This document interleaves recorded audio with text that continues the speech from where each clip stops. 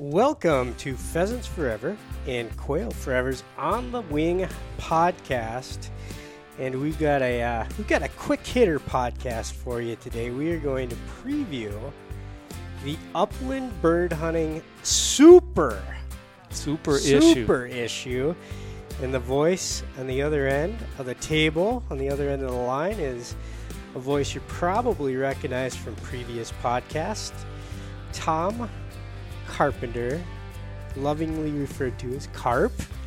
And Bob didn't at one point Bob didn't even know my name is Tom. He thought I was just Carp. Just Carp. Yep. Just Carp. The editor of the Pheasants Forever Journal and the editor of the Upland Bird Hunting Super issue. That's right. That's the Minnesota accent on it. But there's a lot more than Minnesota in it, I'll tell you that. Well, let's tell folks a little bit about the history of the super issue, because this will be the third super issue in our history, and it was an idea conceptualized by Anthony Houck that sort of bridged Pheasants Forever and Quail Forever together. Because 3 years ago, Quail Forever members got 4 issues of the Quail Forever Journal. Pheasants Forever members got 5 issues. And that 5th issue was, back in the day, we called it the Pheasant Hunting Preview issue. Yep. And Anthony had the good idea of, hey, let's get those Quail Forever members a 5th issue. Let's combine forces. And it also plays off what almost all pheasant and quail hunters hunt other species too, and that's another impetus behind it, is to celebrate far beyond what we're committed to as an organization, as the mission. But a lot of these other game birds we're going to talk about benefit from Pheasants and Quail Forever's efforts too, and it's just a big roll up of the upland lifestyle. And no better illustration of that than the cover you have selected for this issue. Yeah, it was I had the brainstorm. I don't know how unique it was, but I wanted to commission artwork for the cover of this issue. So if you're a member and on social media, or if you're just looking around on social media, we do have the cover out there, whether you're a Pheasants Forever member or a Quail Forever member. And it was commissioned. So this artwork, and I've got it in my hands here, you can't see it, but I'm going to describe it. And you'll probably want it, if you're not a member, you're going to want to get it, if nothing else, for the artwork. But I guarantee you there's a lot more. But basically, it's an image of hunting Huns in Montana. And I won't say the mountain range, it's below. But it is Ben Williams, who ostensibly is the shooter in the picture. And it's a covey of Huns. There's one Brittany in the picture on the cover, but there's actually multiple Brittany's in the full art, which you will see in the magazine. And if anybody knows anything about Ben Williams, he's probably North America's foremost expert on Huns, and probably in a way Brittany's as well. He bred his own line of Brittany's, big ranging Brittany's, built for the Front Range in Montana, the high prairie, and it's just a beautiful piece of artwork. It's done by the aptly named Bob White, who is out of Marine on St. Croix, Minnesota. If you don't know who he is, look him up online. Gorgeous artwork. He does a lot of fishing and fly fishing, but he also does a lot of bird hunting. And it's just a gorgeous image. It's an oil, and it really captures what it's like. And we're not teasing. His name, the artist's name, is actually... It's Bob White. Bob White. Yep, and he's a great guy. We work closely on this image. Closely meaning he'd show me what he was doing, and I'd say, boy, that looks good. and then the other part of the story is, beyond this 4-color art, there's 3 sketches, pencil sketches in the magazine.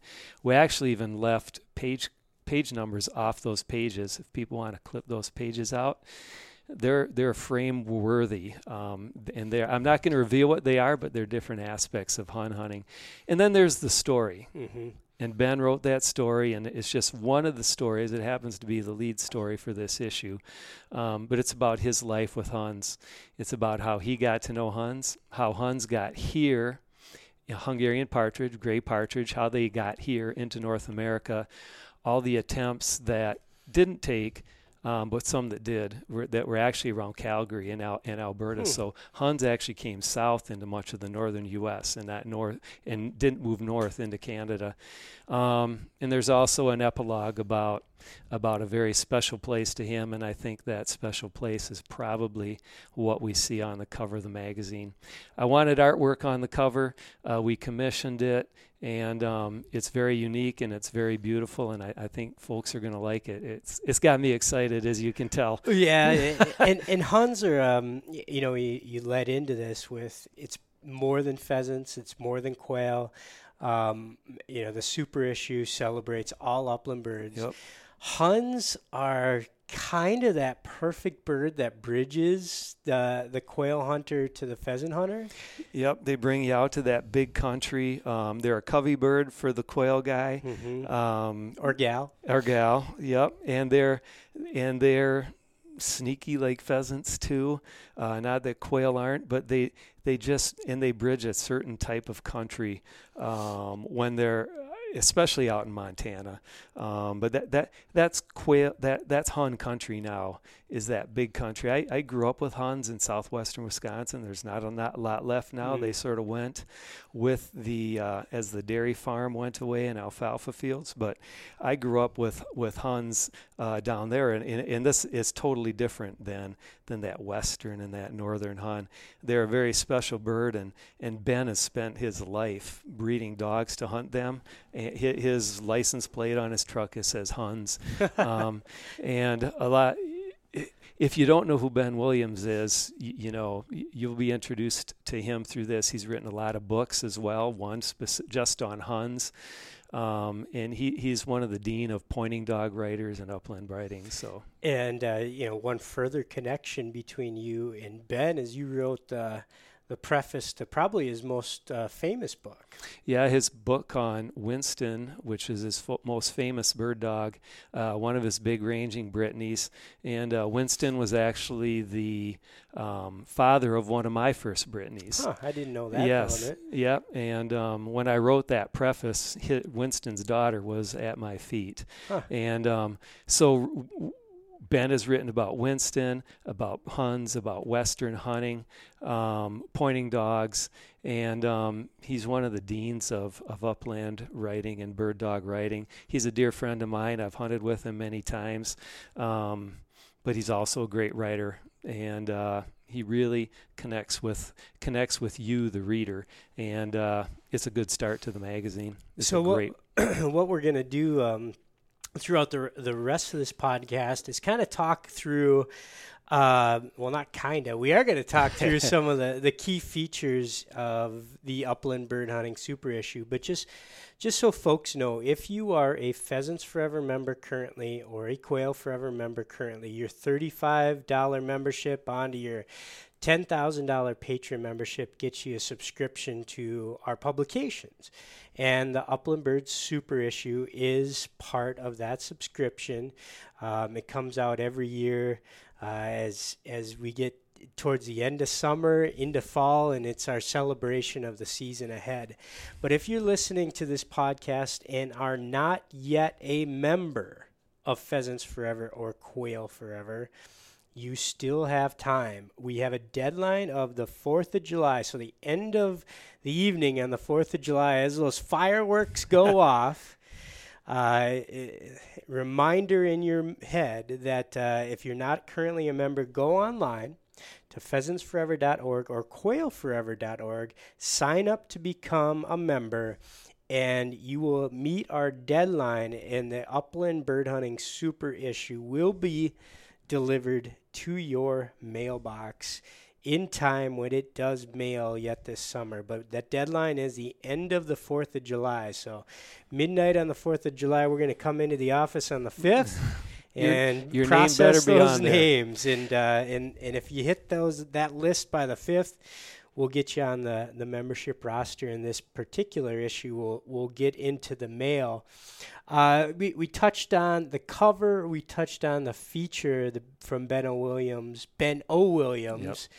That will be the kind of the main anchor in this particular issue. But it's 192-page edition. Yep. Of our publication, Pheasants Forever Journal and Quail Forever Journal. It is the single largest issue in the history of Pheasants Forever and Quail Forever. What else has got you excited in those 192 pages, Carp? Well, we started out talking about our feature story, the cover, but it's just an intro to everything that's in this book. I call it a book. It's a magazine, of course, but sort of that's some of the old-fashioned nomenclature about we call magazines books. But there's more than, and we'll get into some of the other why we hunt. There's a lot of that in here, but there's also a lot of hands-on content for the upland hunter, the adventurer, to plan a hunt. One thing we did with the issue this year, our biggest ever, is we flopped places with our fall issue. So now the Upland Super issue is going to come up in August. There's going to be plenty of time for you to see this issue. And two things. One, you're just going to get excited for Upland season. If you're not already, the 4th of July often marks sort of that turning of the tide as far as, okay, now I can really turn my attention to upcoming upland seasons. It will do that, but it'll also offer you ideas and insights for places to go and things to do that you might put on the list already this year, or you might for another year, and you will have time to do it this year because we're scheduling it earlier. So two of those stories. One is by I've also made sure to involve Quail Forever editor Chad Love. He's key to a couple of the biggest features in this magazine as well. And one of those are 10 mixed bag hunts. We call it mixing it up. And those are combo hunts. And Chad has done some of them, some of the other ones he's researched, but he's outlined 10 great combo hunts that will focus on, some of them have 2 upland species, some have upland and water. One has upland and waterfowl, and some have upland bird and fish. But for the most part, they're upland and upland. For instance, the upland and fish one is chukars and cutthroats, Nevada. What's your number one bucket list mixed bag that you want to do out there on your list? My number one bucket list. Ask me that toward the end again, because I've got to go through all that. Because what there is there's a lot of bucket list in this. Now there's a lot of stuff that, if you're a Midwesterner or a Southerner, it's a day's drive to get there and do some of this stuff. You don't have to commit a lifetime and take a year's worth of vacation to do some of these. But I'm going to defer on my biggest upland mixed bucket bag list for now. Okay. For a mixed bag, but I guarantee you there's some in Chad's story. Another one are prairie grouse and muskie in Nebraska. There's some of these prairie lakes out in western Nebraska in the sandhills, and you can hunt prairie grouse and get out on some of these lakes. Roosters and mallards in South Dakota.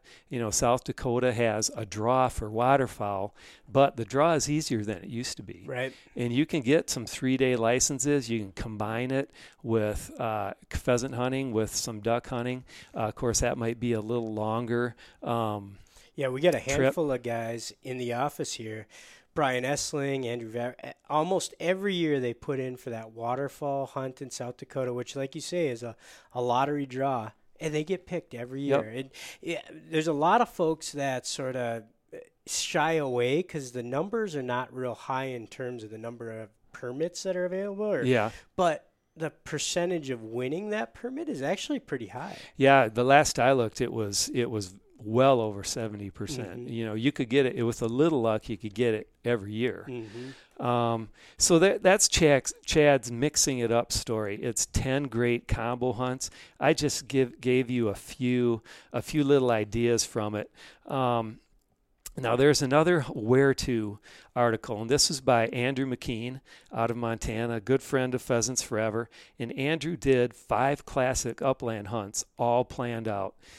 And that's every detail that you would need to get started planning some of these bucket list hunts. That I don't know if you call them bucket list hunts, but because they're not that far out there as far as, getting them done. But sometimes you just got to make a decision and go. And what he talks about, and these are detailed. I mean, here's editor talk here, but these are like 500-word summaries of when to go, where to stay, how to hunt, who to contact. I mean, this is a planner where you can start your planning with these 5 outlines of these 5 classic hunts. So if you went through college using Cliff Notes, this is the article for you, right? It's the how to. You never made that commitment to go to South Dakota. Yep. And because you're intimidated by buying a non-resident license and figuring out how to make it happen. Andrew McKean, who was a longtime editor of Outdoor Life, just a spectacular outdoor writer, always gives us some great content, and that'll be an article that is, really a destination reading. Yeah, he's talking about Michigan ruffs, South Dakota prairie grouse and pheasants, a Montana mixed bag, Arizona quail if you want to get away in the winter, and then Great Basin bombers, which are some of the sage grouse places you can go in the Intermountain West. Yep. Maybe not the typical classic places you might think of, Wyoming or Montana, but Nevada, Utah, in that Intermountains, where maybe you only get a couple birds bag limit, but who really needs more when you're going on for a sage grouse hunt? Right. So that's those are a couple of the where tos. To me that gets a little business done with this magazine issue, which is what we want to do. But the rest of the magazine is a lot of really some of the rewarding stuff that an editor wants to do. And I have some stories in there, other authors do, but a lot of what comes after that is adventure and the why. And I think that's part of what we want to do with this issue too, is just to inspire people to get out and love the uplands and hunt them no matter what it is.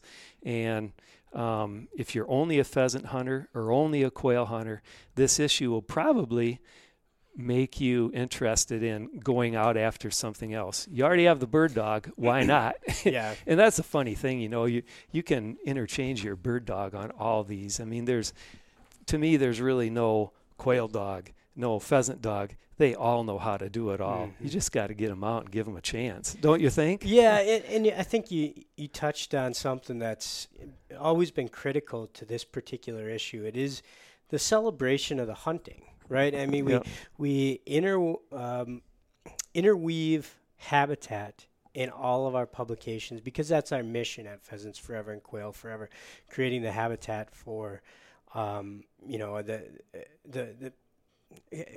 creating the habitat for these birds. We talk about pollinators, and we talk about monarch butterflies, and we talk about haying, grazing, and CRP in the Farm Bill.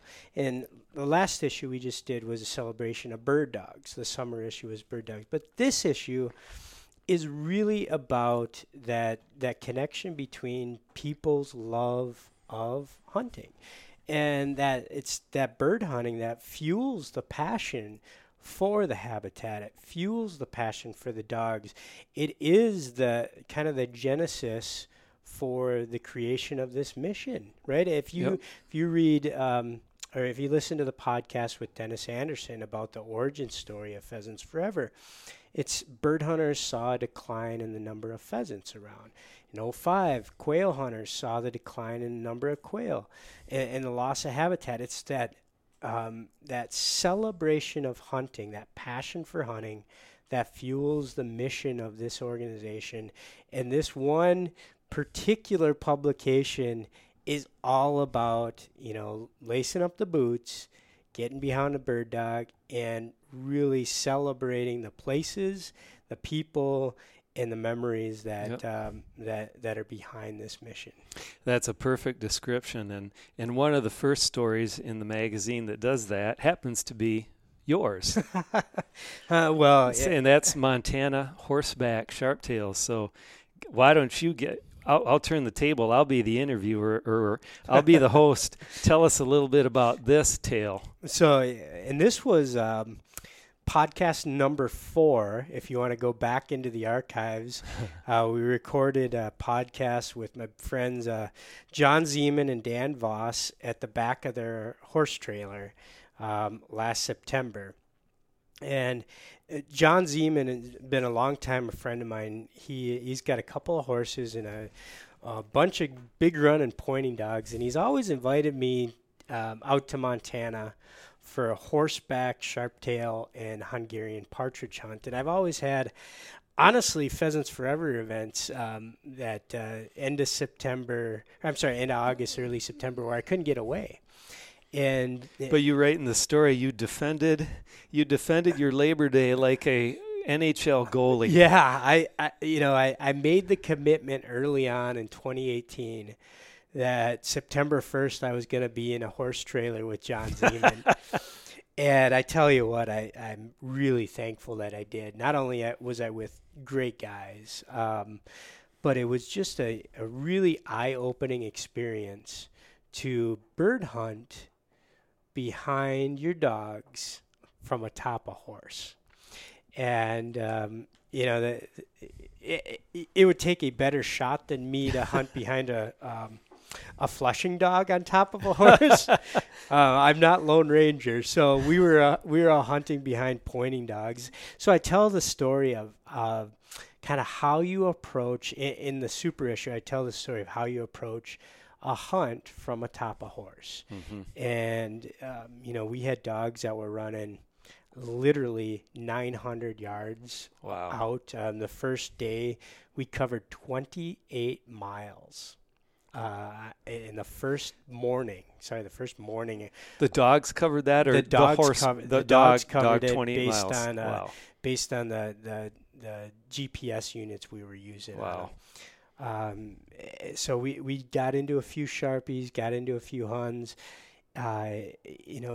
Big, beautiful, big sky country in Montana again. Yeah. And there's pictures. And there are pictures of the horse trailer we slept in after we cleaned it out of horse apples. We slept in the trailer and got up in the morning, saddled the horses, and walked out into the prairie on top of a horseback behind a bird dog. And that story is in the super issue. And you said a line, and I wrote it down here. You said, "Thankful I did," and that's an important message that we want this book, this magazine, to get across. Is you don't have forever to do some of this stuff. Get out and do it. And my line always is, I've never regretted going and doing something. Right. It might be a big pain to plan it, to pack for it, to rearrange your life to do it, but when have you ever come back from an adventure like the horseback sharptail hunt and regretted it? Never. Right. That's what we hope you get out of this magazine. Yeah, because it's the stories like the horseback hunt that, when it's February 16th and blizzarding, or when I'm 92 and, thinking back on the greatest days and greatest hunts, I'll remember those dogs and those friendships and that beautiful scenery. And, an automatic smile will come to my face. And I was able to document that in the super issue. So it was a real fun Who knows, experience. Maybe that's where you'll be and it'll be just fine. Yeah, 92 on top of a horse. Well, I had a couple stories too that maybe some of it gets along those lines as well, that I wanted to talk about and tell. One was, again, involves Chad Love, our friend from Quail Forever. And Chad and I sort of start the story out like this, is when last year about this time, midsummer, we were the new editors of each Pheasants Forever and Quail Forever. And you would think two editors getting together for their first hunt together and of such organizations would be roosters and bobs. Right. But it wasn't. It was prairie chickens and doves in Kansas. And it wasn't really a meet in the middle. It was like three quarters of the way down for Carp and maybe a quarter of the way up for Chad, because he was coming up out of Oklahoma. We met in Kansas's Smoky Hills, and it's called Post Rock Country. Because when the first settlers were there weren't enough trees to build fences, so they quarried limestone, and the fence posts are limestone. They're stone, hence post rock. And many of them are still in use. And I sort of say in the story that many of them are just lines of posts wandering derelict across the prairie. They're not used anymore, but they're there. And it's really cool country. It's wide open. It's a lot of fun to be in.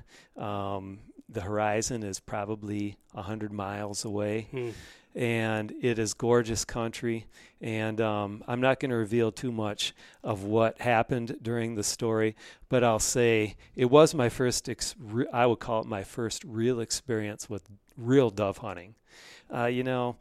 I've dabbled in it in Minnesota, but it's not really like setting up on a mud hole or on the edge of a field, classic dove hunting. And I didn't really use the line in the story, but I sort of think it is I came for the chickens, but I stayed for the doves.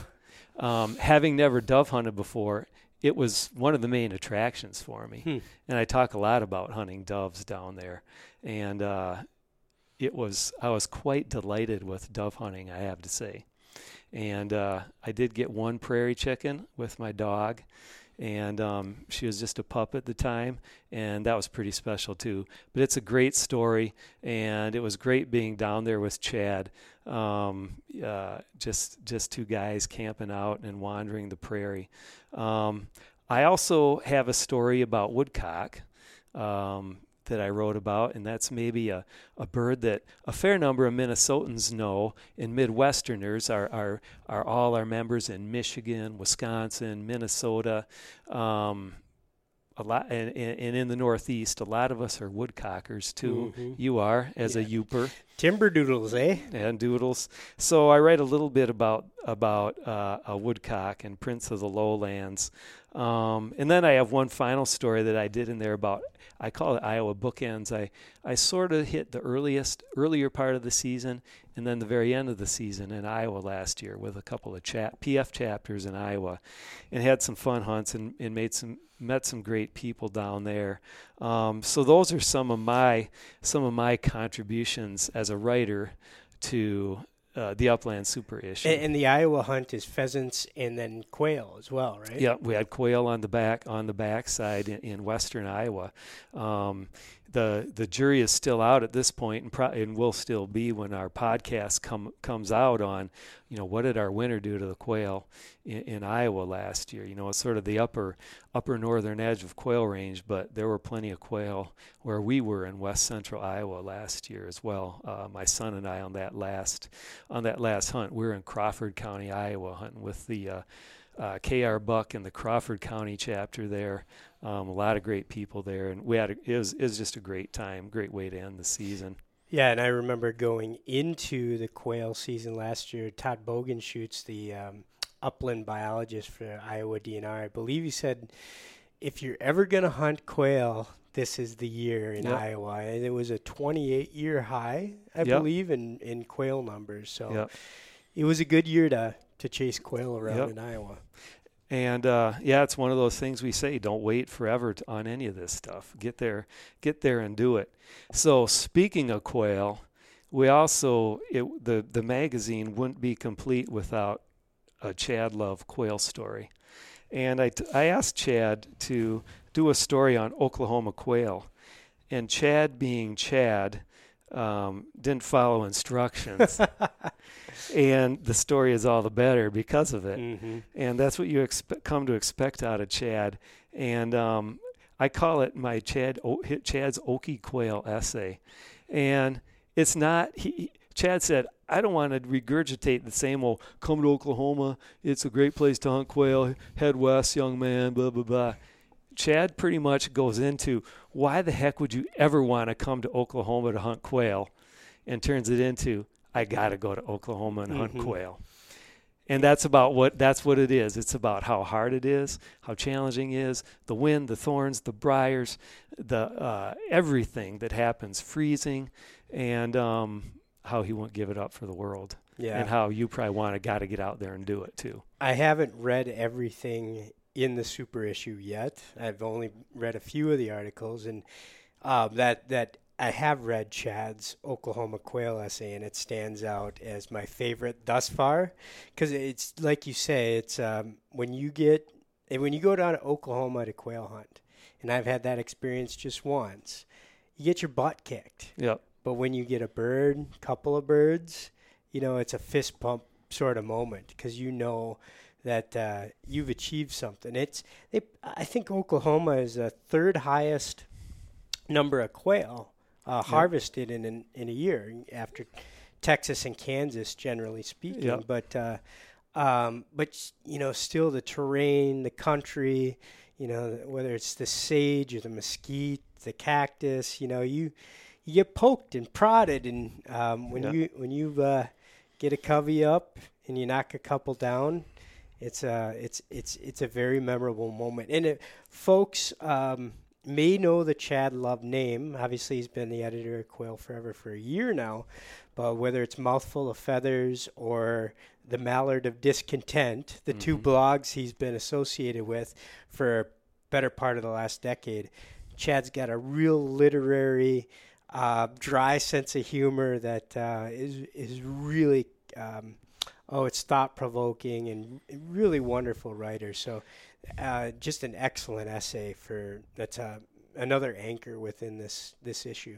Yeah, I think it's this is either the title or subtitle, but it's So You Want to Hunt Oklahoma Quail, huh?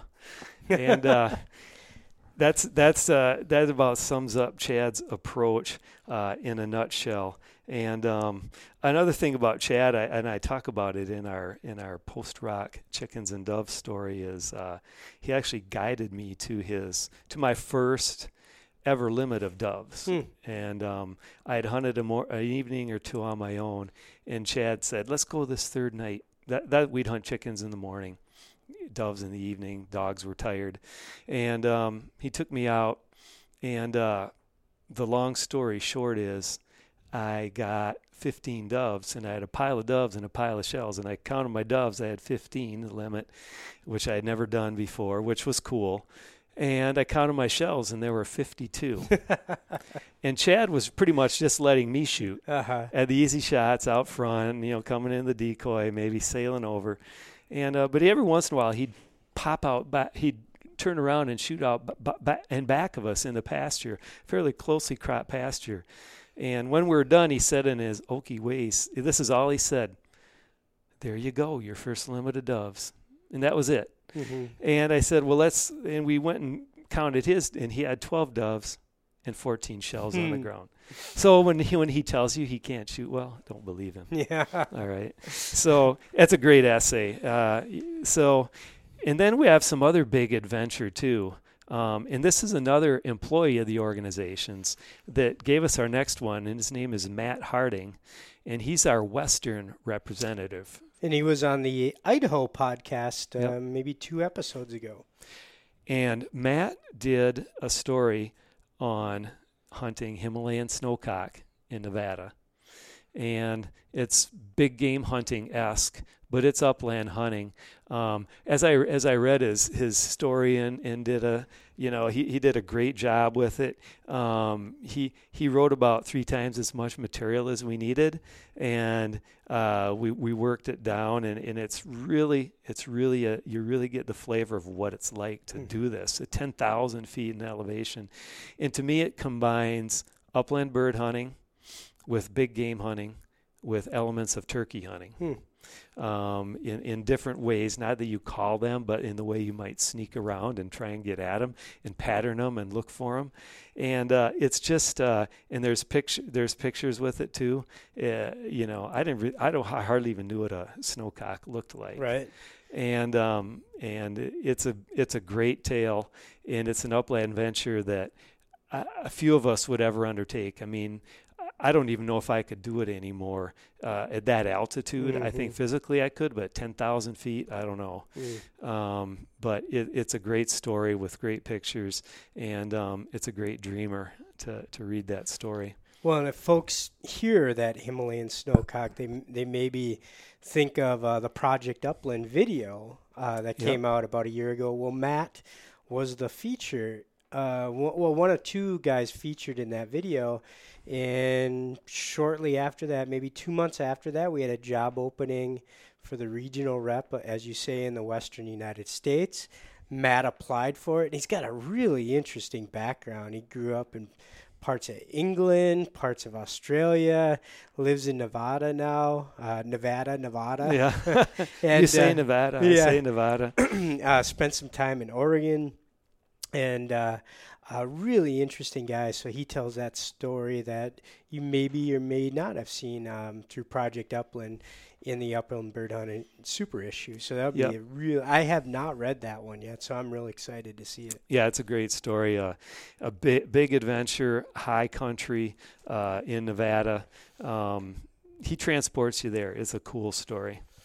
So we've got maybe half dozen more hunting stories in the Upland Birds Super Issue. But before we go to that, one of the other features is our annual Shotgun Showcase, written by Rachel Hovland. And let's grab Rachel for a minute and have her tell us some of her favorite shotguns that will be part of the Shotgun Showcase article. Thanks for joining us, Rachel. Yeah, thanks for having me, Bob and Carp. Well, I just, Rachel is, I call Rachel shotgun advisor to the editor of Pheasants Forever Journal. She's my go-to source. She's my go-to resource for all things shotguns and shooting, and she's a PF staffer here. And I know a few people that know more about shotguns than her. And that's why we tapped her to do the Shotgun Showcase this year. So we wanted, because she's right here, we wanted to get her in and just do a little bit. Well, that is an important point, because you lead a lot of events for the organization, Women Introducing Women events. Yeah, this is kind of like all this our stuff has happened kind of by happenstance, I suppose. But I've always been interested in shooting sports. My dad was always involved when I was a kid, and that's just kind of taken off from there. I got involved shooting sporting clays, and then from there I've had folks, say, oh, would you teach my wife to shoot? Would you teach my girlfriend to shoot? And then kind of we just realized there was a demand for that kind of thing. So I think this will be our 5th year or so. We've just been hosting what we call Women Teaching Women, get the men out of there and create a safe environment for folks to learn how to shoot. And I guess that just coincides. I joke a little bit, but they call me shotgun freak around here. I just have a really strong personal interest in shotguns for whatever reason, kind of my passion project. So I was really honored when Carp went ahead and invited me to be a part of this project. This was my first Shotgun Showcase, and those of you that are unfamiliar, it's kind of where we have reps come in from the industry, bring in a variety of makes and models for us to come in and shoot and review, and we invite maybe we had 50 or so folks come in. So I was able to design these review sheets where we kind of focused on, fit, style, versatility, price, what different things they liked about each shotgun. So we had these makes and models out there on the course, had these folks come out, shoot around a sporting clays while shooting all these different guns and kind of give us a little bit of their feedback on what they thought of the firearms, aside from I have my own personal opinion, but I'm but one humble opinion. Well, that was the question I was curious about, is if your own opinions, how closely they matched up to the other 50 shooters. I would say maybe on about 2/3, I was pretty in line with what the masses thought, but maybe on another third, I was a little surprised on what folks thought. Sure. Yeah, right. Because that's, in some respects, that's sort of expected, right? Because we all have different likes and dislikes when it comes to picking a shotgun. Definitely. And that's why we kept some stuff out of there. Like, you know, we're all different shapes and sizes, right? So not every gun is going to fit us perfectly out of the box. So I kind of tried to steer us away from, you know, if you're really into semi-autos, still give this over and under a chance. If you're really petite, you know, still give this other gun a chance. Just keeping in mind, you know, you'd probably have to make some adjustments in order for it to work for you. We had some women-specific guns out on the course, and we had a lot of the men like, I don't want to shoot those. I'm not going to shoot a woman's gun. I was like, no, I still need your input. It still could fit you. You never know. So just give it a chance. So it was really interesting to see the wide variety of opinions on everything, and I'm really glad we had that input, just, again, so I can diversify just from what just one person thinks on these things. So what were your favorites? We have 20 guns. We can't go over 20. And Rachel's written all the writing/written. They'll be out complete in the magazine, of course, all the summaries. What are some of your favorite, or what did you see come through that got high ratings that people like? And you might coincide with that judgment or not. We value your judgment too, but what are some of the top picks in this year's Shotgun Showcase? Yeah, I mean, we had a huge variety of guns out there, and like you said, we had quite a few guns. We had to keep it down to 20 just to fit in the magazine. Unfortunately, the magazine can't be all shotgun reviews. You would like that, wouldn't you? As much as we want it to be. One thing I thought was really exciting, we had Sauer. I think they're owned by Blaser, but they recently started importing this one model to North America that we were unfamiliar with prior to this, but they do over and unders, and this is their first semi-automatic. So a lot of folks on the course were saying, well, I've never shot a Sauer. I've heard of them before. So that was, we had the SL5 out, and that's an inertia-based semi-auto. And I think it just had a really distinctive look. And, you know, aesthetically it was really appealing, but it just, I guess it had a distinctive feel that folks really liked, and I was really impressed with myself. So I think to me that one stuck out. Was it nice and light for carrying? It was a reasonable weight, so I wouldn't say it's really lightweight. I want to say it was like a hair over 7 pounds, so it wasn't unreasonable to carry all day, but it had a really nice forward swing the way it was weighted. I think it was like a semi-beaver tail forearm that was a little bit wider, and, you know, folks really thought, hey, this is going to be something really, good to grip on in the field, and I was just really impressed with the way it shot. And that was just kind of exciting to me, again, because I had never dealt with that make before. And that was the Sauer? The SL5. SL5. Yeah. I don't even know that I've heard of that one yet. It was nice. I shot it. Yeah, they mainly do over and unders, like I was saying. So this was their first semi-auto that we've been able to see, and so that was really cool. Nice. The surprise of the day for me was Weatherby. They brought out a new line of inertia semi-autos called the 18Is. So they had the 18I Deluxe out for us, and I guess most folks, when you hear Weatherby, you kind of think precision rifles. They do a really good job on that, but I didn't know too much about what they did for shotguns, and that 18I really impressed me. Again, we all are different shapes and sizes. I'm a height where I'm pretty lucky that shotguns tend to fit me pretty well right out of the box. But, I mean, this one was like magic. It just, it fit like a glove, the way it swung, the way it fit. The action was really like smooth butter, just opening and closing that receiver. To me, that one really stood out, and I was really impressed with. And nice. I guess what I was thinking is kind of odd, too. I'm diehard in the gas-operated semi-auto boat, and then I just named 2 inertia-powered semi-autos here on this list. So this was a little unique to me. And then off of that, I'm really loyal to the Browning line. The Satori is the first over and under I ever bought myself when I was younger. And I'm a fan favorite. I think folks really like those Satori lines. So they came back and brought back the Lightning after they took that away. I think it was 2 years ago. Brought it back with a little bit of a redesign, and we were able to review the White Lightning at Showcase. And the receiver, they changed up the design on that a little bit, so the engraving is just really, it's beautiful, but understated, not overdone at all. But it's still got all the traditional things you like about the Satori, like the rounded pistol grip, that nice receiver, the profile on the rib, just just a phenomenal gun, and I'm glad they were able to bring that back, and folks kind of really reflected that, like, hey, this is one of our classic favorites, the American Satori over and under that folks really like. It does feel, in many ways, the Satori is sort of what most American bird hunters hold up as the shotgun that they gravitate to, right? It's the standard, the classic. Yep. Yeah, and I guess to sneak in, we didn't actually review this one, but they had the 725 featherweight out there too. Folks might recognize that one from having an English stock and that really nice receiver. And the 725s, they're just a slight upgrade of the regular Satoris. They have different triggers, a different lower receiver, and an upgraded wood, but that one was really a delight to shoot as well. I think that will be a phenomenal upland gun just because of the lightweight and like the design making it so quick to shoulder and swing. That was a really nice one too. That's what you shot 28 gauge in Alabama for quail. Yep. And I own the 28 gauge as well. I might have to borrow it. It's a really nice shotgun. Yeah.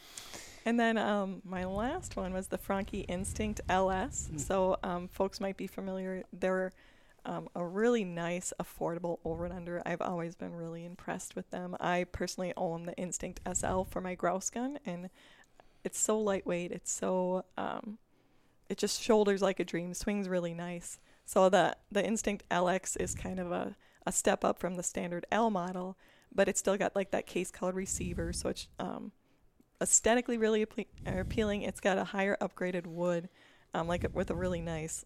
I had mentioned the case-colored receiver, but it's got like gold accents with like a bird scene on the receiver, and just it's a really, really nice looking gun. So it's quite a bit heavier, I think, than the SL. I want to say it's like 8 or 10 ounces heavier. So again, it's not going to have the same lightweight appeal, but because of that higher weight, you could use it more of a crossover gun too. You could use it for sporting and the field. It was just, folks really liked how it shouldered. Just the whole package, I guess. It was a nice gun. And Franchi always hits the sweet spot on price. And quality. Yeah. Because, you can get some more economy over and unders, but you're not losing any quality when you're going in the direction of an Instinct. Exactly. So, just a nice gun overall. I own the predecessor to the Instinct, which was the Franchi Renaissance, and same thing. It's like it's a beautifully designed over under that hits a reasonable price point for high quality. Mm-hmm. Yeah, then they're real attractive shotguns. And especially this LX too. Yeah. Like when you take a look at it, I think it rated like incredibly high in style. Yeah. And folks, just the comments were like, wow, great looking gun. And so yeah, that one was a nice one to see out on the course. Well, all I have to say is after you listen to Rachel a while, I wrote down 4 words. They're 2 sets of 2. One is passion and shotguns. I think, and then the other is, as she described them, art and function. I mean, she wasn't only talking about function, but how beautiful some of these shotguns are, and that sort of tells you why I wanted her to do the shotgun showcase this year. When I was saying all this, I wish I was more eloquent with my words. I'm like, I can write okay, but on the spot on the podcast, you're like, oh no, I'm a little nervous now. I tell you, I could see them all. I mean, I thought you did great. How many let's get this out for the listeners. How many shotguns do you own? I'll plead the fifth on that one. Don't want hubby to know. It's a passion of mine, and I've kind of gone down the slippery slope of specialists. So well, there's your answer. She's pleading the fifth and not telling us. But that should give you an idea. Done. I've got a specific gun for everything. Well, so. you got custom fitted for a shotgun at Pheasant Fest, didn't you? I did. That's a public service announcement I'll put out there, that you're not going to be able to shoot anything if your gun isn't fitting you correctly. Mm-hmm. So, suck it up and go get your gun fit, man. But, I've gone and had a couple guns fit before, but this was my first opportunity where they took custom measurements. And, I'm going to get it in August, and I'm super excited for it. And that's a CZ, right? Yeah, CZ Upland Supreme. Okay. Mm-hmm. That's exciting. Well, thanks for telling us. Rachel's going to stick around for the rest of our podcast, too, because we need another voice, but we're going to finish off. Well, and just one public service announcement. Most of the shotgun manufacturers support us and support our habitat conservation mission. So But one ammunition manufacturer above all else. So make sure you pick up Federal Premium Ammunition shotgun shells, in particular Prairie Storm. Yep. Because every time you shoot Federal shells with the Pheasants Forever logo on it, you're helping contribute to our habitat mission. So, as they tell us, if we shoot them, they'll make more. Yeah, and again, not to sound overly commercial, but Federal, since the early '80s of this organization, has walked side by side with us in our habitat mission. So we can't endorse a company any more strongly than we can endorse Federal as great partners in our mission.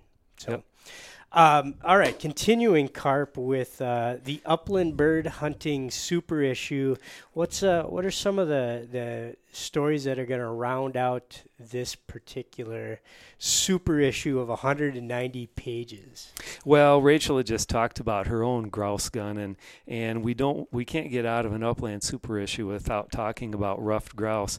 And I got Matt Soberg. A lot of listeners will know that name. Matt is closely associated with Ruffed Grouse Society. He's also a good friend of Pheasants Forever. And I wanted a ruffed grouse story from him. And he took it an interesting direction and talks a lot about getting a new generation involved. Hunters maybe his age, but people who hadn't hunted before. And it's a great essay on that. It's called The Way. And I also had him do a sidebar for folks. We've got a lot of members who are down in the Central Plains and out on the prairie, and maybe even haven't hunted ruffs before. And Matt also did us a companion story on Minnesota, Wisconsin, and Michigan ruffed grouse, how to plan a trip to come up and hunt ruffed grouse in where all this millions and millions of acres of public land are. You can hunt multiple lifetimes and up here and chase ruffs and woodcock. So no one better in the world to write a story like that than Matt Soberg. We also, last year in the second annual issue, we didn't have anything on chukars, and I wanted to this year, and ran across at Pheasant Fest Morgan Mason of Meat Eater. He's associate editor there, and he had a great chukar story he had done with Meat Eater and those folks, and we sort of commandeered that and the great photography and sort of teamed up and put it in the super issue. And it's a great story, too. Yeah, Meat Eater being Stephen Ranella's endeavor, and Morgan Mason, like you said, is the Upland associate editor at Meat Eater. Just a great guy. Yep. He's got, I think, his first bird dog, and it's, is it a wire hair? It's either a wire hair or a dry. I thought it was a Griffon. You're right. It's a Griffon. Yep. So so I'm looking forward to reading that article. I haven't seen that one yet. It's a great story. Christine Cunningham has done several articles for us. She did a great story. I thought it was going to be about a ptarmigan dog from Alaska becoming a pheasant dog in North Dakota. But as an editor, you find out these writers take things their own direction, and almost all the time, I'll also tell you, it works out because they write what they are passionate about. And this turned into a story about trust and building trust with her bird dog, and you've got to read it. And Christine does phenomenal photography. And that accompanies this story too. She's a great writer, a great photographer. You're going to love that story. David Zumbaugh did a story on Arizona Merns hunting.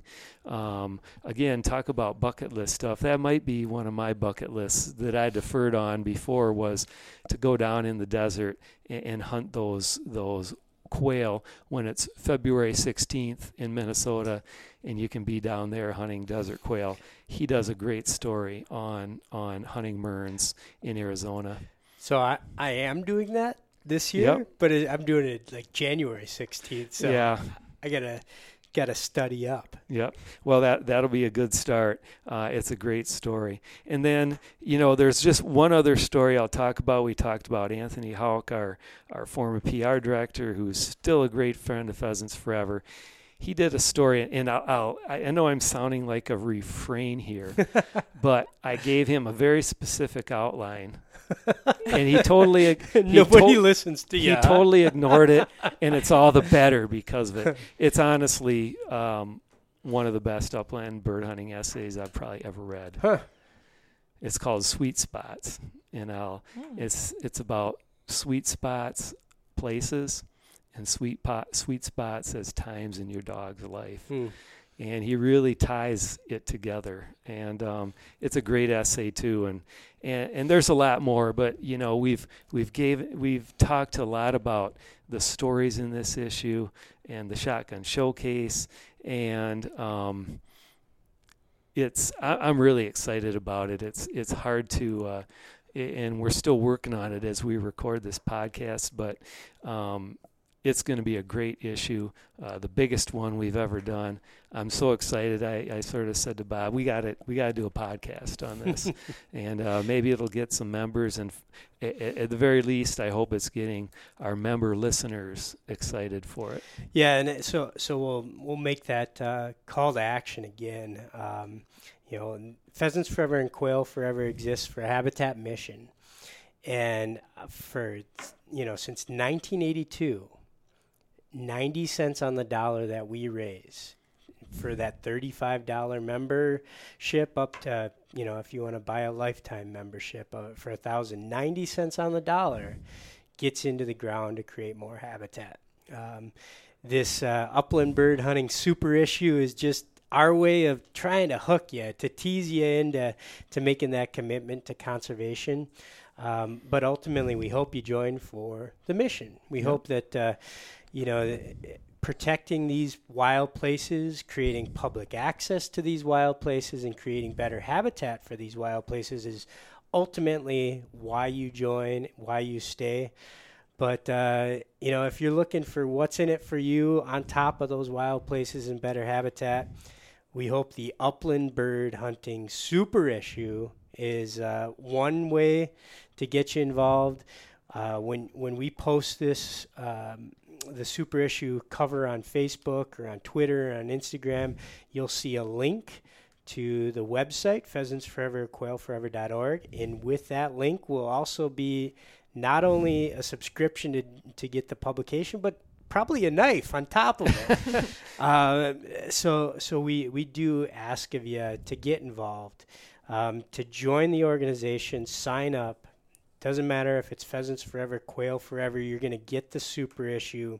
If you sign up by the end of the day, 4th of July, we're going to pull the file July 5th and start processing those members to receive the super issue.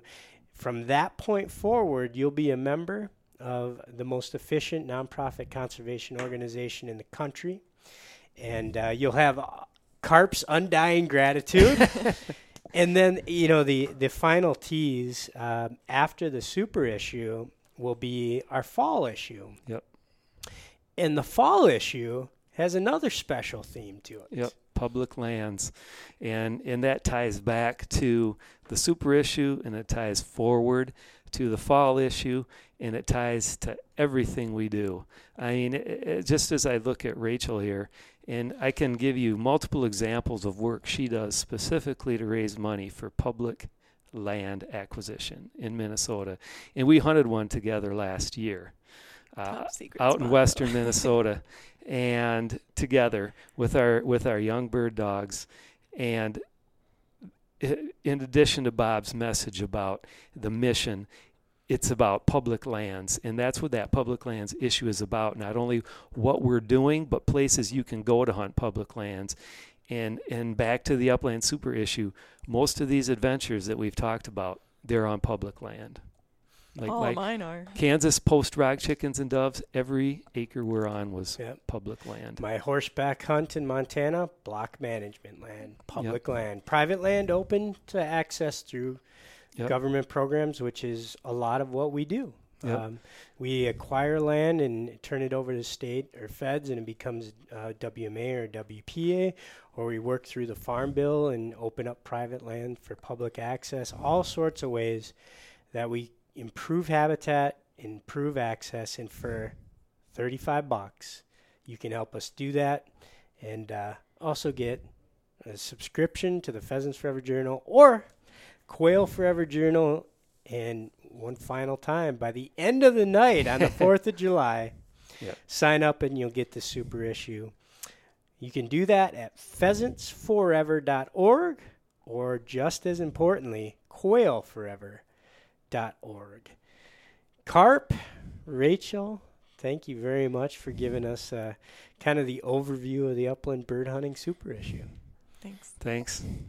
All right, folks, you've listened to another episode of Pheasants Forever and Quail Forever's On the Wing podcast.